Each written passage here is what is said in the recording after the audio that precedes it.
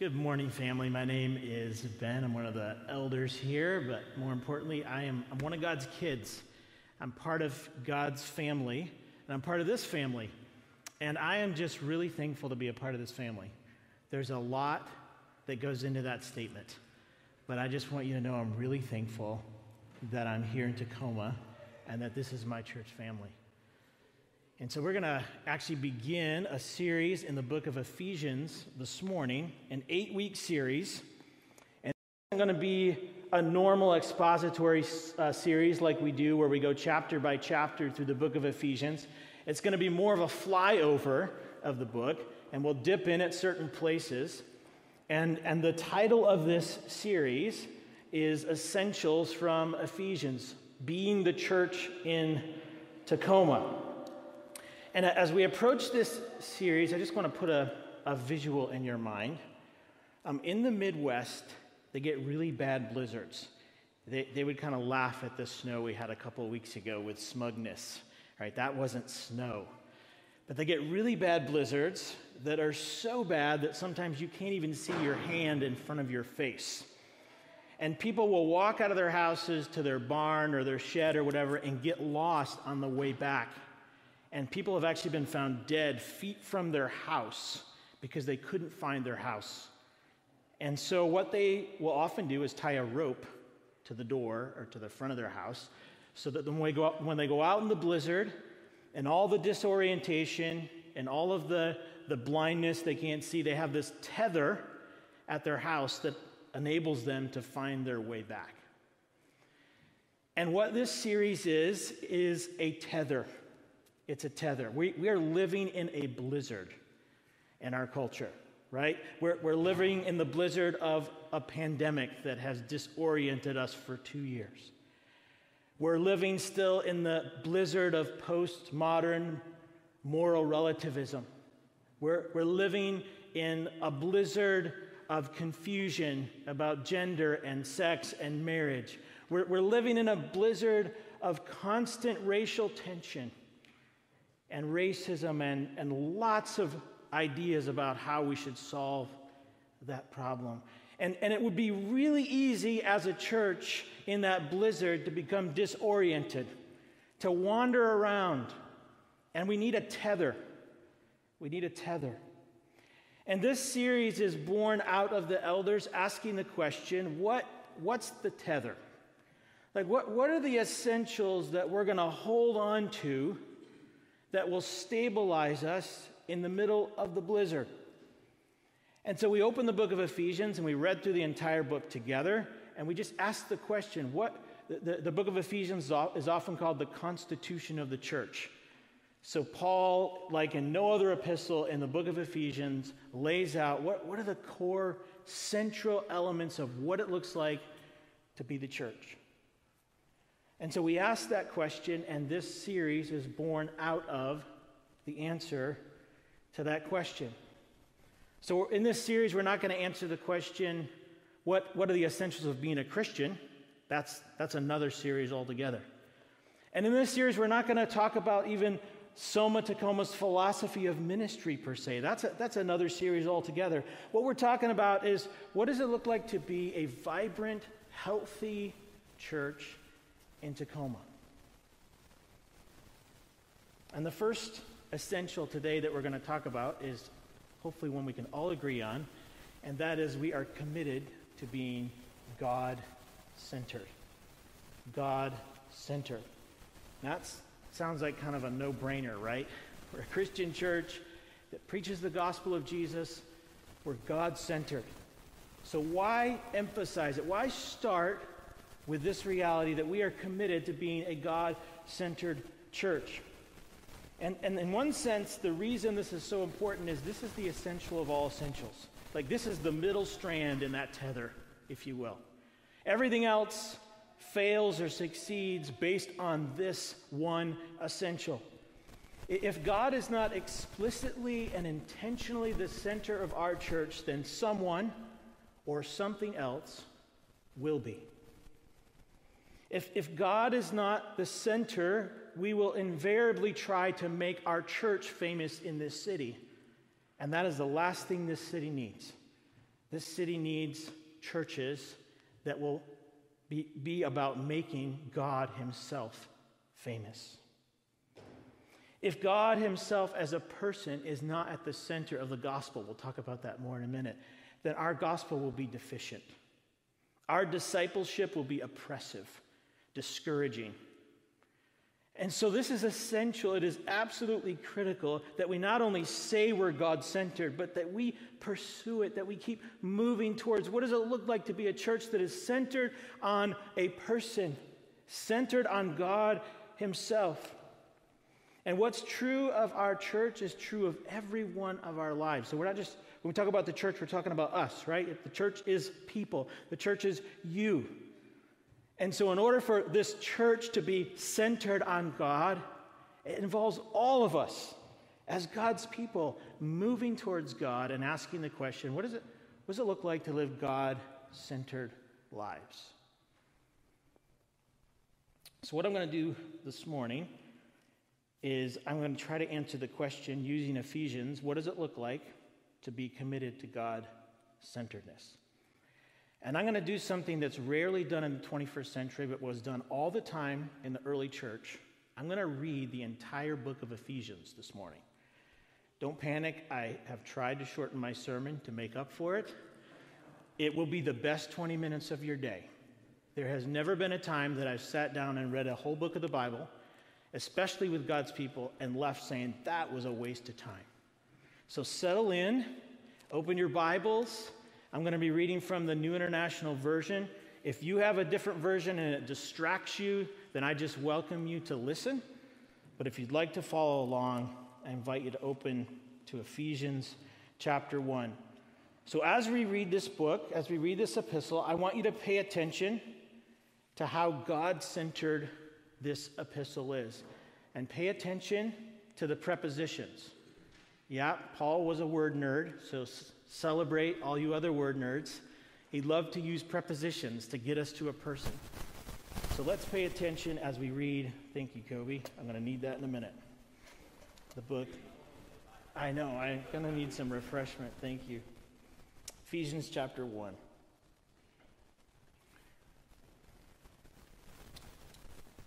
This is the Lord's word. Paul, an apostle of Christ Jesus, by the will of God, to God's holy people in Ephesus, the faithful in Christ Jesus, grace and peace to you from God our Father and the Lord Jesus Christ. Praise be to the God and Father of our Lord Jesus Christ, who has blessed us in the heavenly realms with every spiritual blessing in Christ. For he chose us in him before the creation of the world to be holy and blameless in his sight. In love, he predestined us for adoption to sonship through Jesus Christ in accordance with his pleasure and will, to the praise of his glorious grace, which he has freely given us in the one he loves. In him we have redemption through his blood, the forgiveness of sins in accordance with the riches of God's grace that he lavished on us with all wisdom and understanding. He made known to us the mystery of his will according to his good pleasure, which he purposed in Christ to be put into effect when the times reach their fulfillment, to bring unity to all things in heaven and on earth under Christ. In him we were also chosen, having been predestined according to the plan of him who works out everything in conformity with the purpose of his will, in order that we who were the first to put our hope in Christ might be for the praise of his glory. And you also were included in Christ when you heard the message of truth, the gospel of your salvation. When you believed, you were marked in him with a seal, the promised Holy Spirit, who is a deposit guaranteeing our inheritance until the redemption of those who are God's possession, to the praise of his glory. For this reason, ever since I heard about your faith in the Lord Jesus and your love for all God's people, I have not stopped giving thanks for you, remembering you in my prayers, I keep asking that the God of our Lord Jesus Christ, the glorious Father, may give you the spirit of wisdom and revelation so that you may know him better. I pray that the eyes of your heart may be enlightened, in order that you may know the hope to which he has called you, the riches of his glorious inheritance in his holy people, and his incomparably great power for us who believe. That power is the same as the mighty strength he exerted when he raised Christ from the dead and seated him at his right hand in the heavenly realms, far above all rule and authority, power and dominion, and every name that is invoked, not only in the present age, but also in the one to come. And God placed all things under his feet and appointed him to be head over everything for the church, which is his body, the fullness of him who fills everything in every way. As for you, you were dead in your transgressions and sins, in which you used to live when you followed the ways of this world and of the ruler of the kingdom of the air, the spirit who is now at work in those who are disobedient. All of us also lived among them at one time, gratifying the cravings of our flesh and following its desires and thoughts. Like the rest, we were by nature deserving of wrath. But because of his great love for us, God, who is rich in mercy, made us alive with Christ, even when we were dead in transgressions. It is by grace you have been saved. And God raised us up with Christ and seated us with him in the heavenly realms in Christ Jesus, in order that in the coming ages he might show the incomparable riches of his grace, expressed in his kindness to us in Christ Jesus. For it is by grace you have been saved, through faith. And this is not from yourselves. It is the gift of God, not by works, so that no one can boast. For we are God's handiwork, created in Christ Jesus to do good works, which God prepared in advance for us to do. Therefore, remember that formerly you who are Gentiles by birth and called uncircumcised, by those who call themselves the circumcision, which is done in the body by human hands, remember that at that time you were separate from Christ, excluded from citizenship in Israel, and foreigners to the covenants of the promise, without hope and without God in the world. But now, in Christ Jesus, you who once were far away have been brought near by the blood of Christ.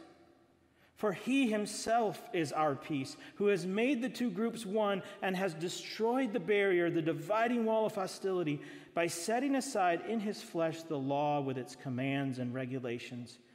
His purpose was to create in himself one new humanity out of the two, thus making peace, and in one body to reconcile both of them to God through the cross, by which he put to death their hostility. He came and preached peace to you who are far away, and peace to those who are near, for through him we both have access to the Father by one Spirit. Consequently, you are no longer foreigners and strangers, but fellow citizens with God's people and also members of his household, built on the foundation of the apostles and prophets, with Christ Jesus himself as the chief cornerstone. In him, the whole building is joined together and rises to become a holy temple in the Lord. And in him, you too are being built together to become a dwelling in which God lives by his Spirit. For this reason, I, Paul, the prisoner of Christ Jesus, for the sake of you Gentiles, surely you've heard about the administration of God's grace that was given to me for you. That is the mystery made known to me by revelation, as I have already written briefly. In reading this, then, you will be able to understand my insight into the mystery of Christ, which was not made known to people in other generations, as it has now been revealed by the Spirit to God's holy apostles and prophets. This mystery is that through the gospel, the Gentiles are heirs together with Israel, members together of one body, and sharers together in the promise in Christ Jesus. I became a servant of this gospel by the gift of God's grace given me through the working of his power. Although I am less than the least of all the Lord's people, this grace was given to me to preach to the Gentiles the boundless riches of Christ, and to make plain to everyone the administration of this mystery, which for ages past was kept hidden in God, who created all things. His intent was that now, through the church, the manifold wisdom of God should be made known to the rulers and authorities in the heavenly realms, according to his eternal purpose that he accomplished in Christ Jesus our Lord. In him and through faith in him, we may approach God with freedom and confidence. I ask you, therefore, not to be discouraged because of my sufferings for you, which are your glory. For this reason I kneel before the Father, from whom every family in heaven and on earth derives its name. I pray that out of his glorious riches he may strengthen you with power through his Spirit in your inner being, so that Christ may dwell on your hearts through faith. And I pray that you, being rooted and established in love, may have power together with all the Lord's holy people to grasp how wide and long and high and deep is the love of Christ, and to know this love that surpasses knowledge, that you may be filled to the measure of all the fullness of God. Now, to him who's able to do immeasurably more than all we ask or imagine, according to his power that is at work within us, to him be glory in the church and in Christ Jesus throughout all generations, forever and ever. Amen. As a prisoner for the Lord, then, I urge you to live a life worthy of the calling you've received. Be completely humble and gentle. Be patient, bearing with one another in love. Make every effort to keep the unity of the Spirit through the bond of peace. There is one body and one Spirit, just as you were called to one hope when you were called. One Lord, one faith, one baptism, one God and Father of all, who is over all and through all and in all. But to each one of us, grace has been given, as Christ apportioned it. This is why it says, when he ascended on high, he took many captives and gave gifts to his people. What does he ascended mean, except that he also descended to the lower earthly regions? He who descended is the very one who ascended higher than all the heavens in order to fill the whole universe. So Christ himself gave the apostles, the prophets, the evangelists, the pastors, and teachers to equip his people for works of service, so that the body of Christ may be built up until we all reach unity in the faith and in the knowledge of the Son of God, and become mature, attaining to the whole measure of the fullness of Christ. Then we will no longer be infants, tossed back and forth by the waves, and blown here and there by every wind of teaching, and by the cunning and craftiness of people in their deceitful scheming. Instead, speaking the truth in love, we will grow to become in every respect the mature body of him who is the head, that is Christ. From him, the whole body, joined and held together by every supporting ligament, grows and builds itself up in love as each part does its work. So I tell you this and insist on it in the Lord, that you must no longer live as the Gentiles do, in the futility of their thinking. They are darkened in their understanding and separated from the life of God because of the ignorance that is in them due to the hardening of their hearts. Having lost all sensitivity, they have given themselves over to sensuality so as to indulge in every kind of impurity, and they are full of greed. That, however, is not the way of life you learned when you heard about Christ and were taught in him in accordance with the truth that is in Jesus. You were taught with regard to your former way of life to put off your old self, which is being corrupted by its deceitful desires, to be made new in the attitude of your minds, and to put on the new self, created to be like God in true righteousness and holiness. Therefore, each of you must put off falsehood and speak truthfully to your neighbor. For we are all members of one body. In your anger, do not sin. Do not let the sun go down while you are still angry, and do not give the devil a foothold. Anyone who has been stealing must steal no longer, but must work, doing something useful with their hands, that they may have something to share with those in need. Do not let any unwholesome talk come out of your mouths, but only what is helpful for building up others according to their needs, that it may benefit those who listen. And do not grieve the Holy Spirit of God, with whom you are sealed for the day of redemption. Get rid of all bitterness, rage and anger, brawling and slander, along with every form of malice. Be kind and compassionate to one another, forgiving each other, just as in Christ God forgave you. Follow God's example, therefore, as dearly loved children, and walk in the way of love, just as Christ loved us and gave himself up for us as a fragrant offering and sacrifice to God. But among you there must not even be a hint of sexual immorality, or of any kind of impurity, or of greed, because these are improper for God's holy people. Nor should there be obscenity, foolish talk, or coarse joking, which are out of place, but rather thanksgiving. For of this you can be sure, no immoral, impure, or greedy person, such a person as an idolater, has any inheritance in the kingdom of Christ and of God. Let no one deceive you with empty words, for because of such things God's wrath comes on those who are disobedient. Therefore do not be partners with them. For you were once darkness, but now you are light in the Lord. Live as children of light, for the fruit of the light consists in all goodness, righteousness, and truth. And find out what pleases the Lord. Have nothing to do with the fruitless deeds of darkness, but rather expose them. It is shameful even to mention what the disobedient do in secret. But everything exposed by the light becomes visible, and everything that is illuminated becomes a light. This is why it is said, "Wake up, sleeper, rise from the dead, and Christ will shine on you." Be very careful then how you live, not as unwise, but as wise, making the most of every opportunity, because the days are evil. Therefore do not be foolish, but understand what the Lord's will is. Do not get drunk on wine, which leads to debauchery. Instead, be filled with the Spirit, speaking to one another with psalms and hymns and songs from the Spirit. Sing and make music from your heart to the Lord, always giving thanks to God the Father for everything, in the name of our Lord Jesus Christ. Submit to one another out of reverence for Christ. Wives, submit to your own husbands as you do to the Lord, for the husband is the head of the wife, as Christ is the head of the church, his body, of which he is the Savior.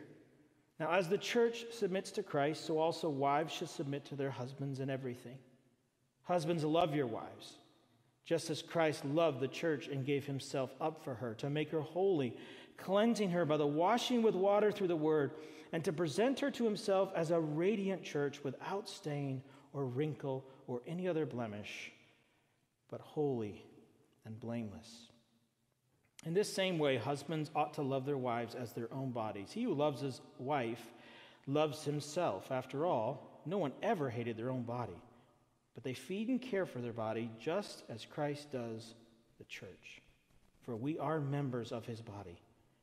For this reason, a man shall leave his father and mother and be united to his wife, and the two will become one flesh. This is a profound mystery, but I am talking about Christ and the church. However, each one of you also must love his wife as he loves himself, and the wife must respect her husband. Children, obey your parents in the Lord, for this is right. Honor your father and mother, which is the first commandment with a promise, so that it may go well with you, and that you may enjoy long life on the earth. Fathers, do not exasperate your children. Instead, bring them up in the training and instruction of the Lord. Slaves, obey your earthly masters with respect and fear and sincerity of heart, just as you would obey Christ. Obey them not only to win their favor when their eye is on you, but as slaves of Christ, doing the will of God from your heart. Serve wholeheartedly as if you were serving the Lord, not people, because you know that the Lord will reward each one for whatever good they do, whether they are slave or free. And masters, treat your slaves in the same way. Do not threaten them, since you know that he who is both their master and yours is in heaven, and there is no favoritism with him. Finally, be strong in the Lord and in his mighty power. Put on the full armor of God so that you can take your stand against the devil's schemes. For our struggle is not against flesh and blood, but against the rulers, against the authorities, against the powers of this dark world, and against the spiritual forces of evil in the heavenly realms. Therefore, put on the full armor of God, so that when the day of evil comes, you may be able to stand your ground, and after you have done everything, to stand. Stand firm, then, with the belt of truth buckled around your waist, with the breastplate of righteousness in place, and with your feet fitted with the readiness that comes from the gospel of peace. In addition to all this, take up the shield of faith, with which you can extinguish all the flaming arrows of the evil one. Take the helmet of salvation and the sword of the Spirit, which is the word of God. And pray in the Spirit on all occasions with all kinds of prayers and requests. With this in mind, be alert and always keep on praying for all the Lord's people. Pray also for me, that whenever I speak, words may be given me, so that I will fearlessly make known the mystery of the gospel, for which I am an ambassador in chains. Pray that I may declare it fearlessly as I should. Tychicus, the dear brother and faithful servant in the Lord, I will tell you everything, so that you also may know how I am and what I am doing. I'm sending him to you for this very purpose, that you may know how we are, and that he may encourage you. Peace to the brothers and sisters, and love with faith from God the Father and the Lord Jesus Christ. Grace to all who love our Lord Jesus Christ with an undying love. Father, thank you for giving us this letter. Thank you, Spirit of God, that you knew how to inspire the Apostle Paul to write in a way that addressed the Ephesians and all the other churches in the area, and now to us, hundreds of years later. We believe that your word has that kind of power and influence. So, Lord, I pray that you would help us this morning to listen well, to hear, Spirit of God, what you have for us, and that we would walk away knowing we've met with you, Lord. I pray these things in Jesus' name. Amen. Wasn't that good? So good, isn't it? So if that was encouraging for you, at the prayer time, every week, starting next week, we're going to read through the entire book of Ephesians, every time, in a different version. So if you want to come to our prayer time at 9:15 and experience that again, or if you want to do this in your MC, we've done this in our MC and DNA groups. It's a great practice. Just once in a while, take a whole book, read through the whole thing. It makes my job easier because you've heard everything you need to know. But I'm still going to preach anyway. So let me give you 3 ideas, which is really just one idea. What does it look like to be committed to being a God-centered church? So here's the first one. You ready for this? It's really profound. Pursue God. Pursue God. Pursue God himself. And I'm using the word pursue intentionally. I'm not saying that God is running away from us and we have to catch him. He is pursuing us. Whenever we pursue God, we find that he's been pursuing us all along. I use it in a very relational way. When I tell my wife I want to pursue you, it means I want to be with you, I want to enjoy you, I want to know you, I want to understand you, I want to just spend time with you. And that's what I mean when we say we pursue God himself.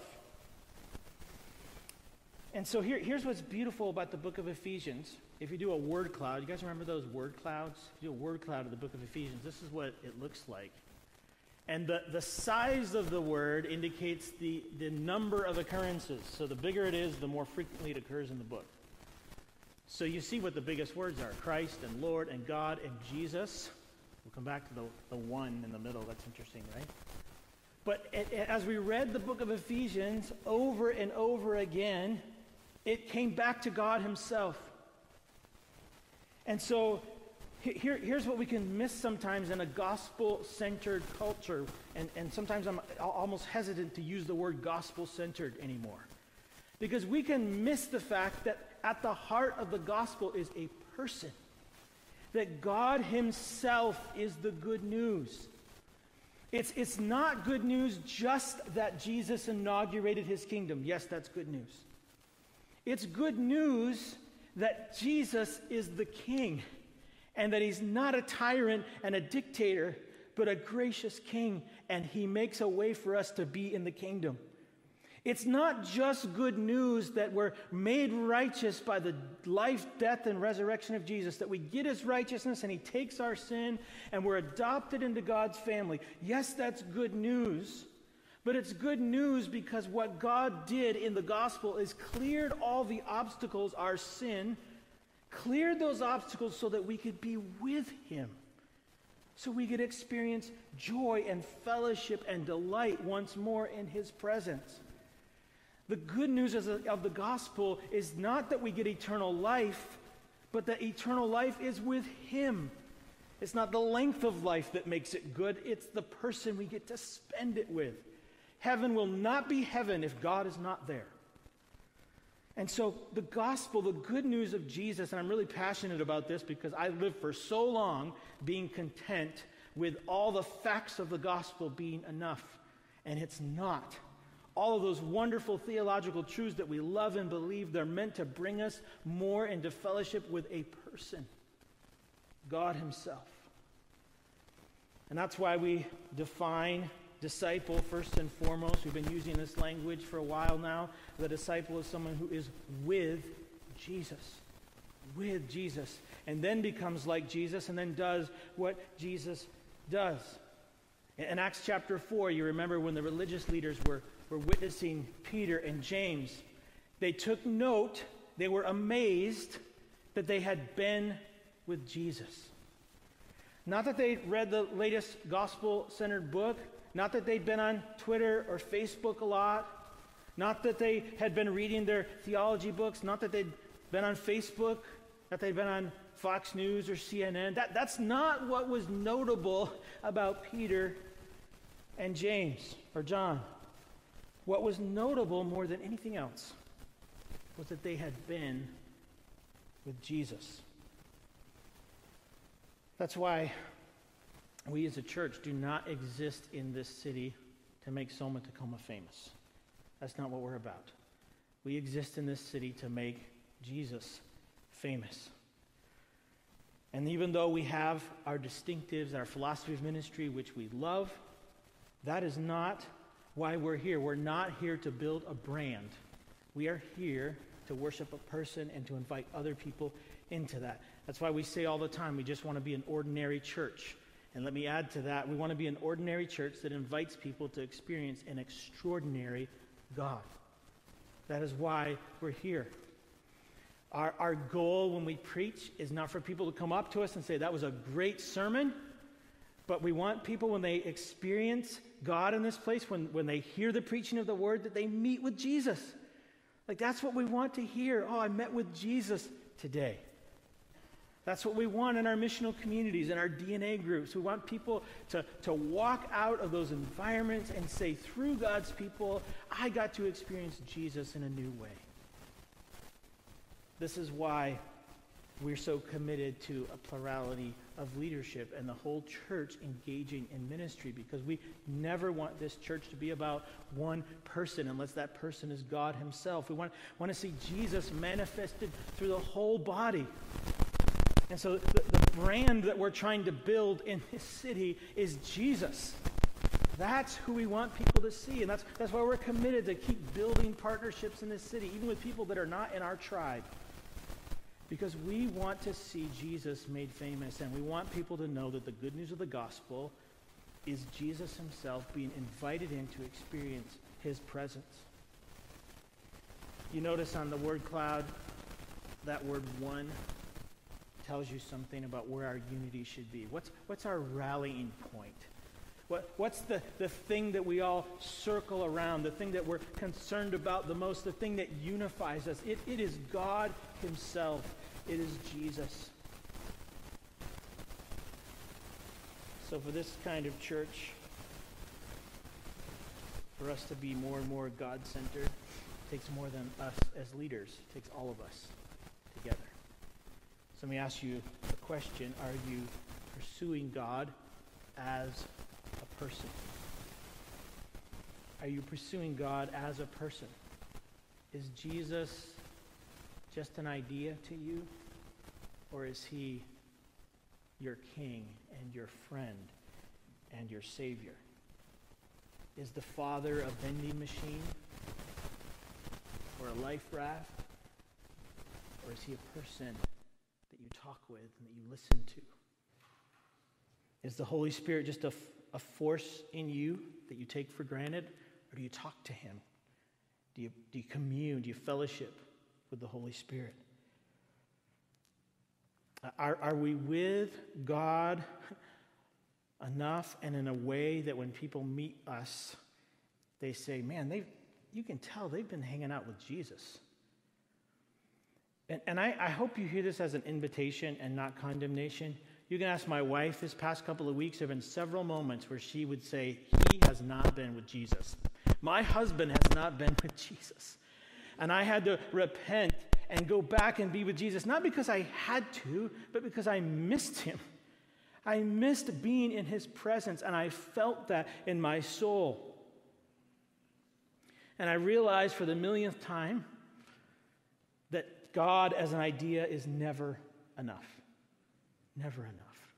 He wants us to be with him. And what I long for me and what I long for all of you is that we would believe every day that God has made a way. He has cleared the way for us to be with him and to delight in him as a person. So that's number one, pursue God himself. We're committed to that. But number two, we are committed to pursue all of God. All of God. One of the greatest temptations of the church, the greatest temptations of Christians in any age, is to focus on the parts of God that make us comfortable. It's to focus on Jesus and forget to talk about the Father and the Spirit. To focus on the attributes of God that make us feel most comfortable, and to shy away from the ones that bring fear or mystery or question. And I don't know. I know that some of that. I want to say this because I know that some of you, in your stories, through your parents or through other churches, have experienced the abuse of the attributes of God or some aspect of God in your life, and it's been abused, and so for you, there's an emotional trigger there. There's pain underneath that, and I just want you to know I know that. I hear that.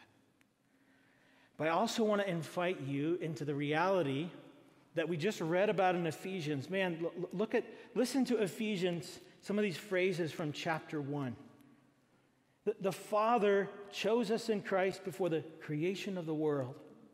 In love, the Father predestined us for adoption through Jesus Christ. In Jesus, we have redemption through his blood. Verse 8, the Father lavished his grace on us. Verse 9, with all wisdom and understanding, he made known to us the mystery of his will. Verse 11, the Father works out everything in conformity with the purpose of his will.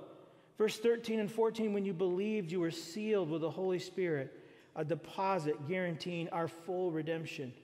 Verse 17, the glorious Father has given us the spirit of wisdom and revelation. Verse 22, God placed all things under Jesus' feet and appointed him to be head over everything for the church, which is his body, to the praise of his glory. So you can tell Paul is just bursting at the seams, right? That this God is so amazing, there's just no vocabulary to capture the infinite beauty and majesty of God and all that he is and all that he's done. And so when we come to God's word, when we come to understand God and pursue him, we want to pursue all of him. We need to remember that God the Father, yes, he's majestic and transcendent, and he's holy, and he's infinite, and it's impossible to fully understand him, but he's also a Father who likes to invite us into his lap and to talk to us and to love us and to lavish his grace on us. Jesus is king, powerful, warrior, defeating our enemies, but he's also tender and compassionate, the kind of king that likes to take walks in the garden with his daughter and tell him his heart. The Holy Spirit, he's powerful. He gives gifts to the church. He emboldens us. He produces miracles so that the world can see and say, what's going on there? But he's also the gentle, compassionate, kind convictor of our souls, who comforts and encourages us, who speaks to us in the still, small voice. And so as we pursue God, we want to pursue all of God. And if you were to look at the book of Ephesians, I told you to listen for the prepositions, right? You could probably summarize Ephesians teaching about God with 4 prepositions. Everything is from God. Everything is from God. He designed, he planned, he initiated all of redemption. He started his pursuit of us when we weren't pursuing him. He gave us life when we were dead. It is God who started everything. And it is God that will ensure his purposes will be accomplished because he works everything after the counsel, the purpose of his will. But everything is in God, which highlights the Son, which highlights Jesus. Because we're in Jesus, because we're connected with Jesus, we experience all the things that the Father has given us. So we're in Christ, we're abiding in Jesus, and as we abide in Jesus, we get to experience all of these amazing things about God himself. But then everything is through God. It's through him. It's by him, which highlights the Spirit's work. We can't do anything without God, without his power working through us. And then everything is to God, or for God. God does everything for his glory so that people will say, wow, God is amazing. Now, I know you can't reduce God to 4 prepositions. This is one of a million ways to talk about how extensive, how immense God is. God is like an ocean. It's shallow enough for the kids to play in, but deep enough that you can never fully explore him. And so my invitation to you, family, this morning is, are you pursuing all of God? Are there parts of God's character, parts of the Bible even? This is why we try to preach from different places in the Bible here. We try to preach the whole story of God and encourage you as God's family to read the whole Bible. It's so not just so that we're literate, that's important, but so that we don't have a lopsided view of God.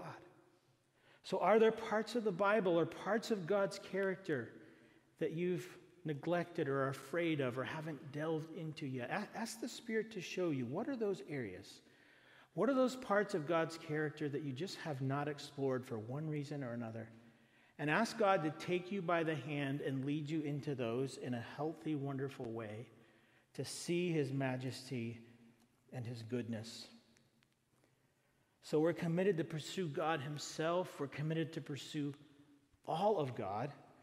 But then third, we are committed to pursue God in all of life. Pursue God, pursue all of God, pursue all of God in all of life. That's the point of today's message. And I mean all of life in 2 ways. Broadly, in the sense that God is the starting point as we deal with every issue in life. And I mean it deeply in the sense that every moment, God wants us to be engaged with him. I said in the beginning that we live in a cultural blizzard that is often disorienting and confusing. And the only way that we can helpfully speak into any of the cultural issues that we face is to start with God himself. Ephesians 6 makes it really clear. You can't talk about issues like gender and sexuality and marriage unless you start with the one who created all those things. And ask the question, why did he create them? And remember that our Creator knows us better than we know ourselves. Tomorrow is Martin Luther King Jr. Day, and just a reminder of how much work there needs to be in this country in the area of racial reconciliation. And Ephesians 2 reminds us that we can't speak helpfully into that until we remember that we're made in the image of God and that Jesus laid down his privilege and sacrificed on the cross to bring about reconciliation. We can't speak helpfully into that issue or even be used by God in that unless we start with God himself. Next week is Sanctity of Life Sunday. This whole month is called Sex Trafficking Awareness Month. And you can't speak helpfully into those issues unless you start with God himself.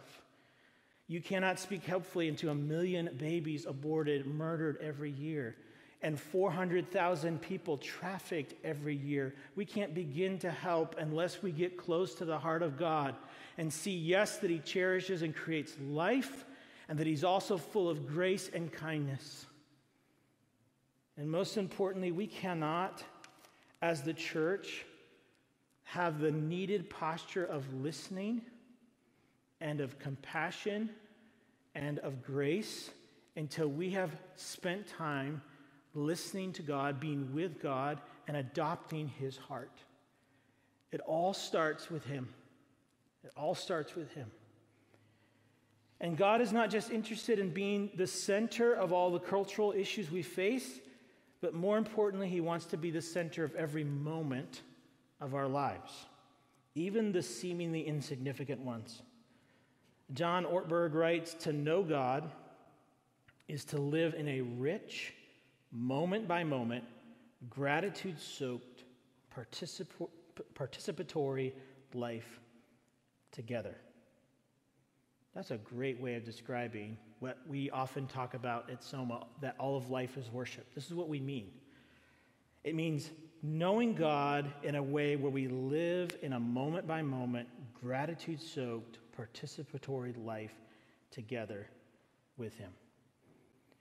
What we mean by all of life is worship, what we mean by pursuing God in all of life, is simply living in the awareness of God's presence in every moment of our existence.